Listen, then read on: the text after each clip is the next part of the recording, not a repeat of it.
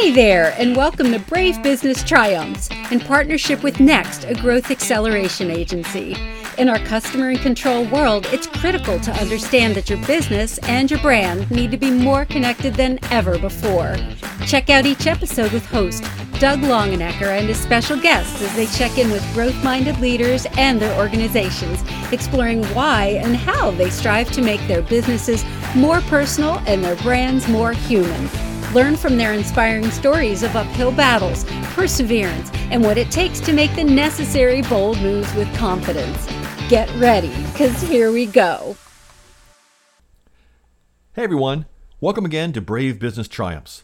On this episode, I'm excited for us to be speaking with Judy Arnold about the importance for growth-minded organizations to develop an annual strategic marketing plan. This will be the first episode in a new 5-part series with Judy as we explore strategic planning for 2022. During her career, Judy has led strategic marketing initiatives and marketing teams of all sizes at Marsh & McLennan, PricewaterhouseCoopers, Hart Hanks, and CorpView. As the director of go-to-marketing strategies at SEI, she developed a new lead generation model to create a consistent demand for sales teams, nurture longer-term opportunities, and win business through direct marketing and database management. And as the VP of Marketing and member of the executive team at Vitalist, Judy led all marketing and communications, including strategy and planning, SEO and SEM, brand awareness, public relations, demand gen, and channel marketing. Judy, it's such a pleasure to be speaking with you about planning as part of the team at Next. With your background, experience, and expertise in both B2C and B2B, and for the past few years working agency side, you have a fantastic inside-out, outside-in perspective to solving the many challenges that organizations face today. And to do that effectively, it all starts with developing a strategic marketing plan. Absolutely. Happy to be here. Great. Well, just first and foremost, why do you think so many businesses and organizations are winging it, or quote, winging it, when it comes to developing and implementing an annual marketing plan? Well, I think it really depends on the type of business, the size of business, and the industry. I have found, and the maturity of the business. But what I've really found is in smaller businesses, a lot of times marketing doesn't exist. There's no marketing director, or there's a junior person. And what happens is everyone at that business is focused on running the business. And so marketing becomes reactive, last minute, not well planned, which means they can miss out on opportunities or execute poorer quality. So that's what I see with the small businesses. With larger businesses, especially in B2B, what I found was coming from B2C, seasonality drove our business. Mm-hmm. So for instance, if you were in the business of offering back to school supplies, if you weren't ready with that plan and that inventory and those ads in July, you missed the boat. So you had to plan. Then I got to B2B, and it seemed like there was no seasonality to the business, and it was based more on annual goals, maybe quarterly quotas for sales. And then there was a lack of understanding of marketing and what it really took to do it. So everybody just expected I could tell you Friday, I want this Monday. And frankly, some places operated that way, but it's not effective. So those are some of the reasons, is not having that pressure of deadline oriented business in the B2B large company realm. Is there a way to create more of a sense of urgency? Because I'm with you. I grew up professionally. My first job in an agency was on a automotive aftermarket retail account. And just like you were mentioning, seasonality really drove that. So, coming out of winter into spring, that's time for, at that time, mufflers, just because of bad weather, potholes, right. That was going to wreak havoc with the stainless steel and the mufflers. And then you got into suspension time frame and brakes, and just annual checkup for the car before you go on vacation. There's all sorts of different little sequences or times in a customer's life and right. Incident with that auto, their cars or trucks that required some sort of maintenance, or you thinking about it. Right. Well, creating urgency, it was difficult. One of the things I tried was mapping out the entire process for the lead gen campaigns that we're doing. So I had it was like a size of a ledger paper, and it was a 3-pronged process of here's the path that the list takes, here's the path that the creative development takes, and here's the path for telemarketing. And I tried to show how long it took to do it right. Couldn't get the head of sales to look at it with me, so it didn't help much, but I tried. I think something I want to share with you in a little bit will give you more of an insight into some of the ways I could help them understand the need for planning, because I kind of blew up and shone a light on the problems where we weren't planning, and I just did it and got them to see the results of doing it right. So you just kind of have to say, just let me do this, and then show them on the back end sometimes. That's what I found. Well, and I know I've heard you say many different times in different ways, but the one that struck a chord with me was a plan should be a map, not a straitjacket. Can you share a little bit more context around that? Yeah, this gets back to your first question about businesses winging it. What I found in the B2B realm in larger companies, a lot of times the executives felt like a plan would be restrictive and it would limit me, because I was very process oriented, and I could scare people away thinking that process was rigid. But process allows for adaptability and flexibility in reality. So think about it as a map. If you were going to go somewhere you have never been, you wouldn't just hop in your car and pray and hope you'd get there, right? You would map it out. You would figure out, how long is it going to take? You would say to yourself, what is more important to me, getting there quickly or a scenic route? Do I want to worry about traffic on the highway, or do I want to go a little slower and take the back roads? All of these things come into play in your decisions. Plus, if you hit a backup, if you hit an accident, by having a map, be it old-fashioned print or the new digital that can tell you what to do, you're going to have detours, you're going to have options. It's the same thing with a marketing plan. So when you build your plan, you say, okay, based on what I know, I think we're going to do these, I'll say these 5 things. So you build a budget around it, you build projections, and then you monitor it. If it's not working, you shift and you take that money you allocated for that and you do something different with it, because you planned, we've got plan A, B, and C. And if A doesn't work, we're going to shift to B. And if A works, we want to spend more money on A. So now you take the money from plan B and you put it towards that. So the trick is to have some money set aside for the unplanned. Say things change in the market. Look at the pandemic. Companies had to reinvent themselves. So if you didn't have some money set aside to try something new and different, you might not be able to do what you needed to do. So, to me, having that plan allows you to be agile. It allows you to be flexible. Whereas, if you take the time and you sit down and you're thoughtful and you bring in all the right players, you can map out a strong plan. If you don't do that, every quarter you need to do it. You need to stop and start over. And that's waste time.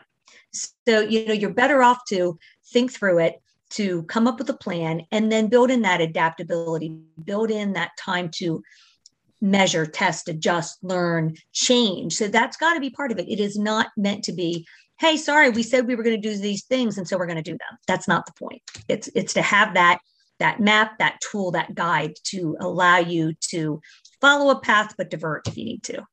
Yeah, I couldn't agree more. And within that, it seems to me it's also, inherent to the whole map metaphor is you've got a starting point, and then you've got some sort of goal of where you want to be in some defined future. And that's important. Otherwise, it just feels like the organization would be flailing away. Or maybe just then as a default is looking at very short-term objectives, which may not suit for the bigger picture or the larger vision of the organization. Right. Absolutely. From all the different experiences that you've had, what was one of the most memorable outcomes from having a solid marketing roadmap in place for the year, where you could, like you said, have the blueprint, but looking to be able to the flexibility to adapt? And then conversely, is there a marketing moment that you might love to forget? Right. Well, I think this gets back to your question about how do you get people to recognize the need for a plan and the urgency? So what I was able to do when I worked in financial services, and like many times when I change jobs, when I come in, I never want to be that person that comes in and says, I know the right way, the only way, we're going to do it my way. I come in and I say, let me understand what's happening. Let me analyze the situation and let me see if there are reasons things are happening the way they are, if there's better ways to do them.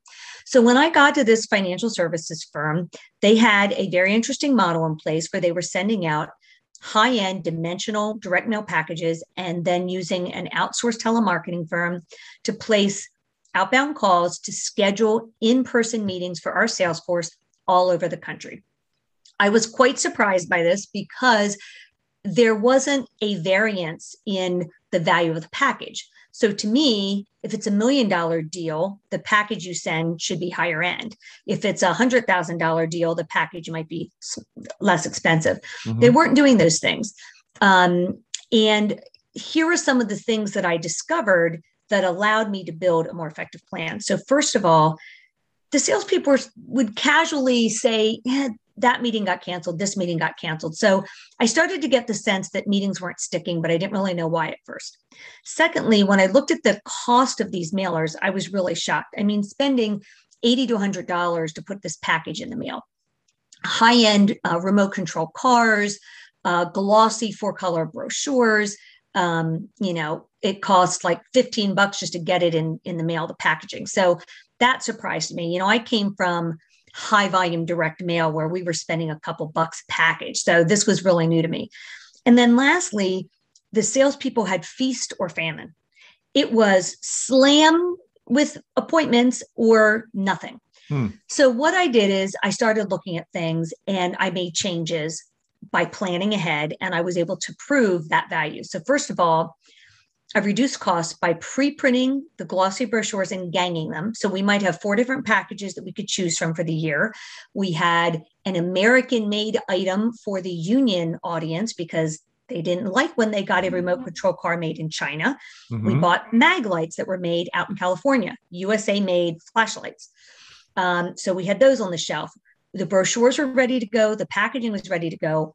All we had to do when we were ready to mail was personalize the letter, insert it, address it, and ship it. So right there, we saved money. Secondly, I realized the only data going into our CRM was that someone took an appointment. The data was not going in that said, the CFO is going to retire in 2 years. Until he does, don't waste your money reaching out. Wait till a new CFO is here. We weren't capturing that data. We weren't capturing the data that said, not now, later, go away, whatever. I started capturing that data. I was able to look at, I also had to force the salespeople to start updating the database after an appointment. And what I learned was 30% of the appointments were getting canceled. Meanwhile, I put some poor guy on a plane and flew him to Iowa. And he gets out there and the prospect calls and says, well, I heard you were going to be in the area, so hopefully it's not a big deal, but I can't meet today. Well, what I realized is the call guide was not right. The call guide was, hi, my sales guy's going to be in your area. We understand you have a pension plan. Think we could help you. He just wants to get to know you and meet you. Well, that wasn't effective. I don't know about you. I don't have time for those kinds of meetings, and neither did the CFOs. So we changed it to be more of a needs-based call. And the call became about, we understand you have a pension plan. We are experts in managing that. So you can focus on building the widgets that you build. We can help you get higher returns. Can we have a meeting and talk about it? Is there a need?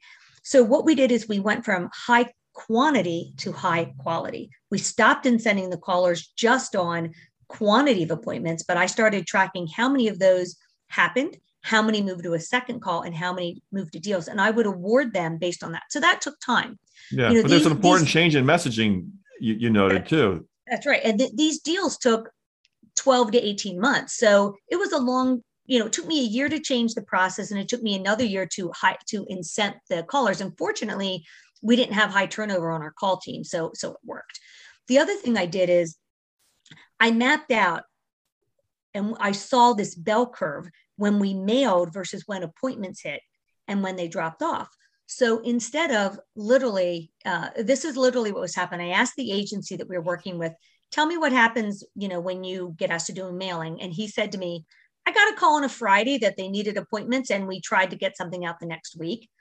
And I said, well, that's not how we're doing it anymore. We are going to have a plan. I could see that if I mailed, there was a bell curve to how the appointments came. So I started a plan that as the appointments were hitting, that's when we mailed the next package. So we had a steady flow of appointments and we stopped that feast or famine.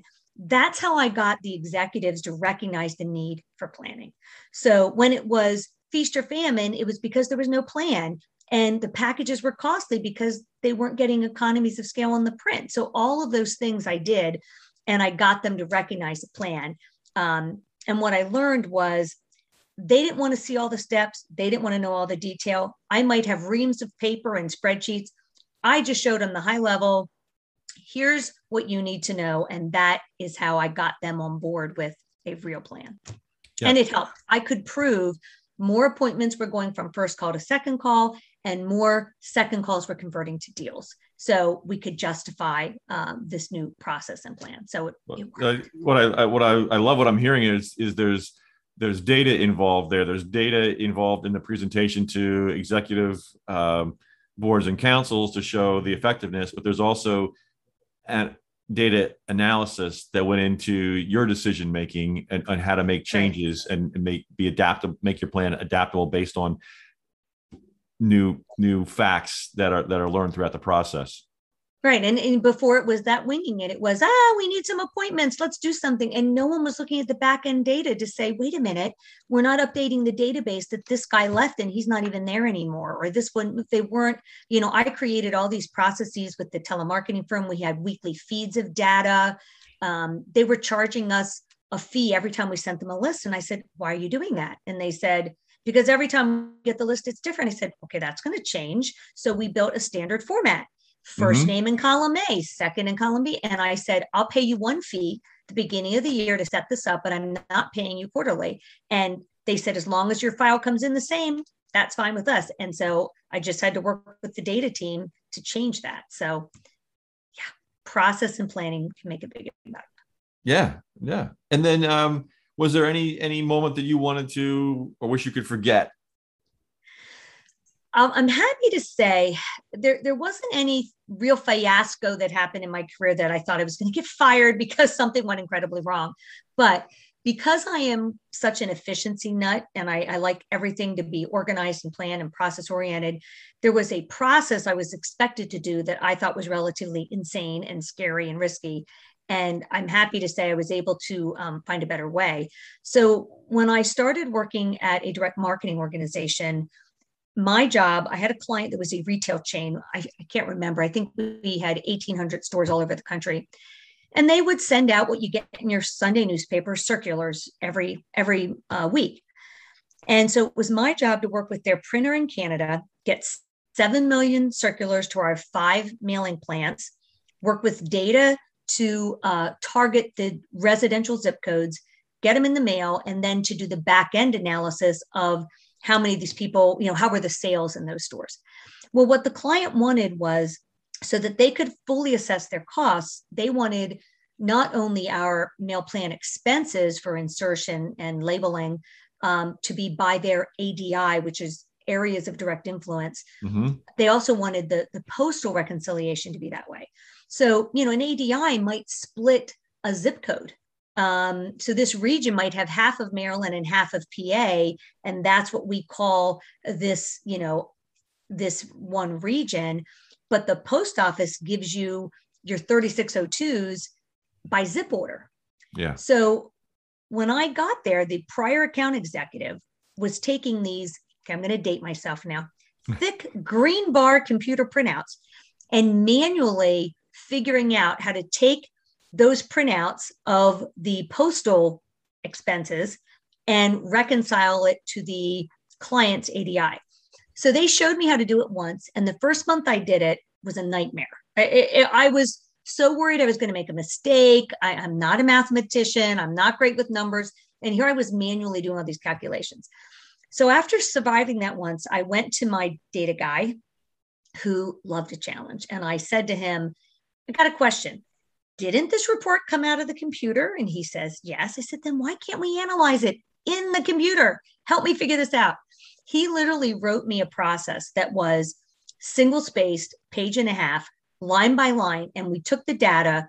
I think we used 3 platforms. It might have been Access, Fox Pro, and Excel. And he mapped out a way to dump the data.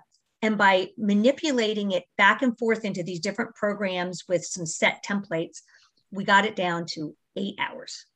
Wow. So from 3 days of my time to 1 day of my time. So, you know, it was crazy to me. And he loved the chat. And I'll admit, I never could do it without that cheat sheet. I had to read every line along the way. And if I got stuck, I'd call him, and we had checks and balances. But I've always been that way. I'm always looking for ways to make the process better and more efficient. You know, most of my career, I've never had enough marketing people on the team. So you have to make sure you're working as efficiently as you can. And it was more accurate. It was more effective, more efficient, and got me out of that horrible manual process of wasting 2 days of my life.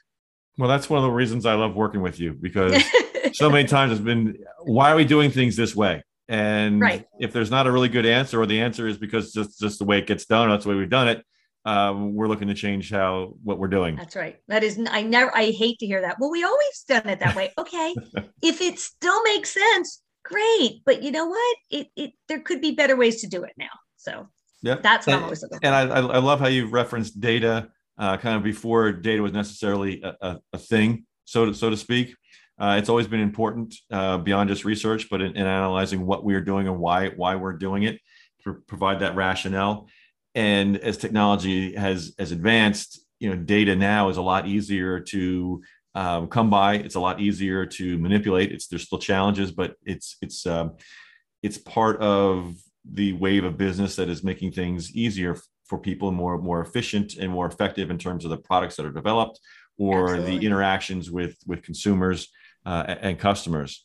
Mm-hmm. So within that, just evolution of technology, data is one thing, but is there, in regards to planning and developing plans, or having focusing your team on planning for the upcoming year, is there any new technology or new digital platforms or apps that you've come in contact with that you think are really beneficial for other people to take a look at and potentially use? Yeah, that landscape is changing constantly. There are always new tools and technologies coming out, always being upgraded. But yeah, there are a lot of good tools. You know, when it comes to planning, analytics are really important. You know, so everything from, you know, free Google Analytics to look at what you've done in the past there, and to look at competition, to Power BI, which is a Microsoft platform, which allows you to take disparate data and pull it together. You know, I have seen people work wonders with Excel and pivot tables, and, you know, that is still a good tool. So those are some of the things for that planning process. And then for the implementation, you really should be using some kind of file sharing, project management tools, some ways to have people collaborate together. So for instance, you know, I talked about Google Docs is one way that people can review files together and comment on them.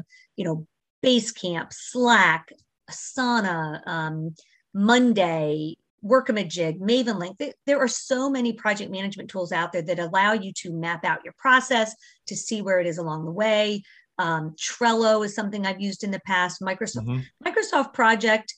If you have a PM team, like a project management team or someone dedicated, that's a great tool.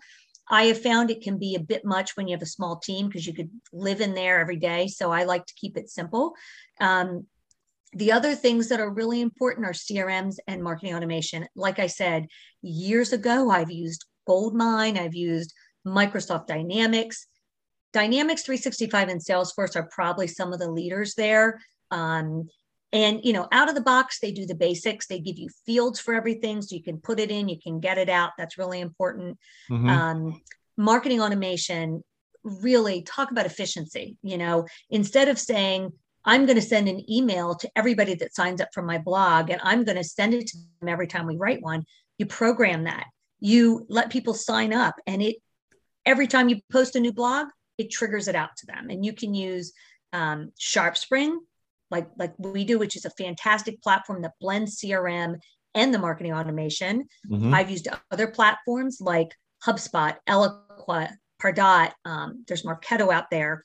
But what's really important in picking any of those is tailoring the right platform for your business and for your needs and your team and your budget. So you really have to take all those things into consideration. A platform like Eloqua is very much an enterprise platform. Yeah. SharpSpring, HubSpot, much more suited for an SMB. So you really need to know. Otherwise, I worked somewhere with Eloqua. Frankly, I needed a computer science guru to work the thing. It wasn't marketing friendly.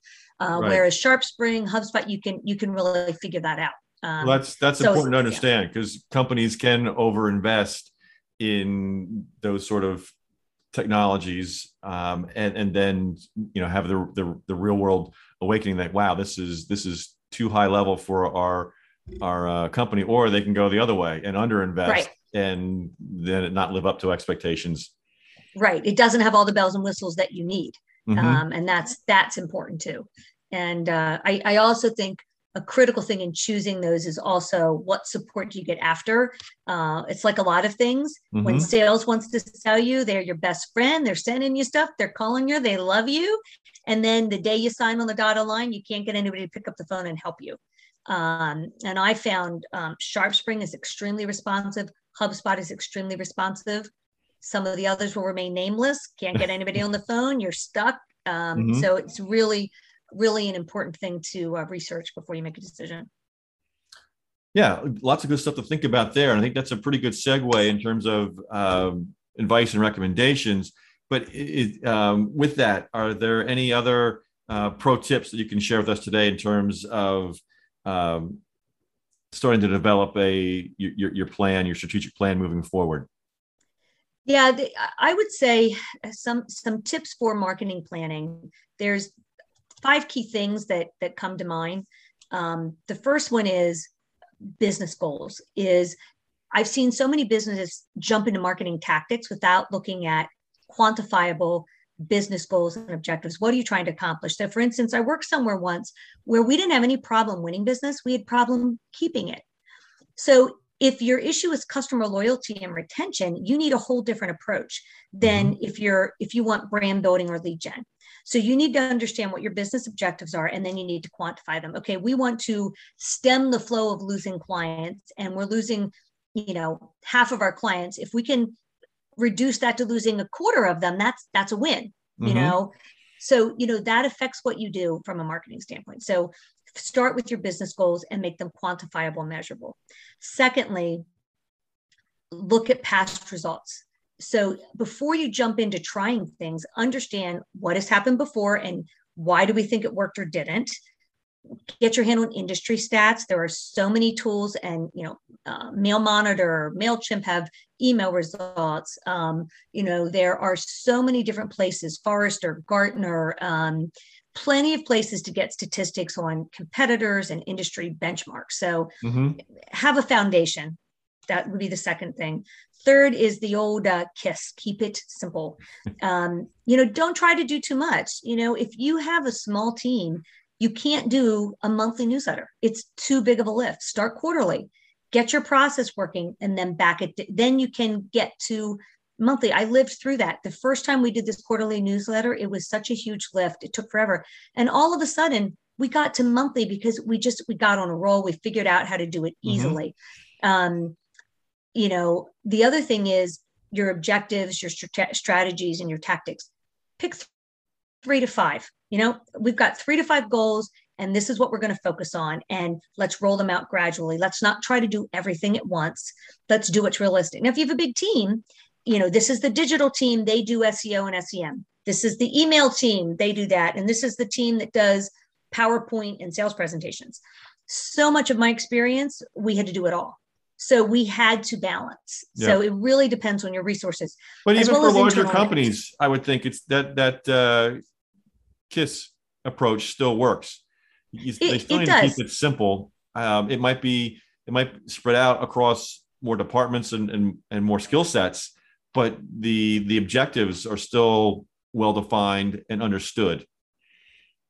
Right. I mean, it keeps keeps you focused. It really, it keeps you focused. And then resource wise, I would tell you my whole career, whether I had myself only, one person, 5 people, or 35 people working for me, we always outsourced. And that's really an important decision to make. What can you handle inside and what do you want to outsource? So, at one point I had a team of strategists and analysts who could execute and had great ideas, but they didn't have the time to write it and they didn't have the skill to design it. So we always had an agency we worked with. Public relations is a very, very unique skill set. Always outsourced the PR. I had a PR expert that was her prior job, but now she wore 10 hats. She couldn't be on the phone contacting media reporters and pitching posting stories. Things. Yeah. She just couldn't do it. So you have to understand your internal dynamic, your budget, and outsource appropriately. Fourth thing, speaking of that, budget. So many companies I've worked for did not allocate enough money to budget.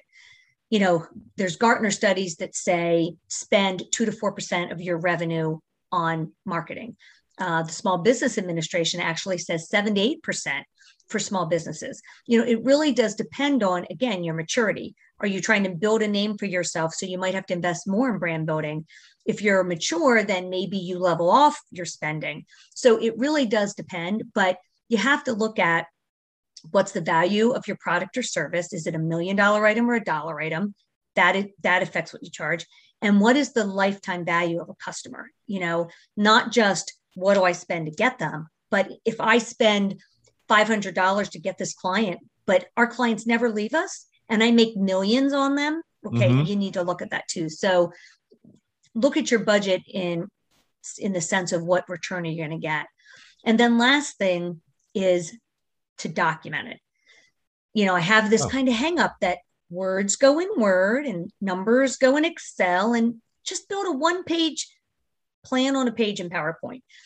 The reality is, as a marketer, when you're building these plans, I will have reams of data. I will have spreadsheets. I will have projections. I will have content calendars. I will have project plans for every campaign. But the reality is the executives, the sales directors, the relationship managers, they don't really care about all that. And they don't really want to see all of that. So what I've learned is a plan on a page. Here are my objectives, my business objectives, my marketing objectives, my strategies, and my tactics. And it gets them to ask how and why, and then you can pull out the rest of the paperwork. But, just start with that overview, and it helps ground everybody. It helps get everybody on the same page. It helps them understand the basics. And, it allows you to open up that conversation of, well, how are you going to do that? Tell me more. Sure. You want to see the projections? I can show you that. You want to see this? I can show you that. So, and then you have to test, learn, monitor, adapt, change, and continue to document that so you can learn from what you're doing.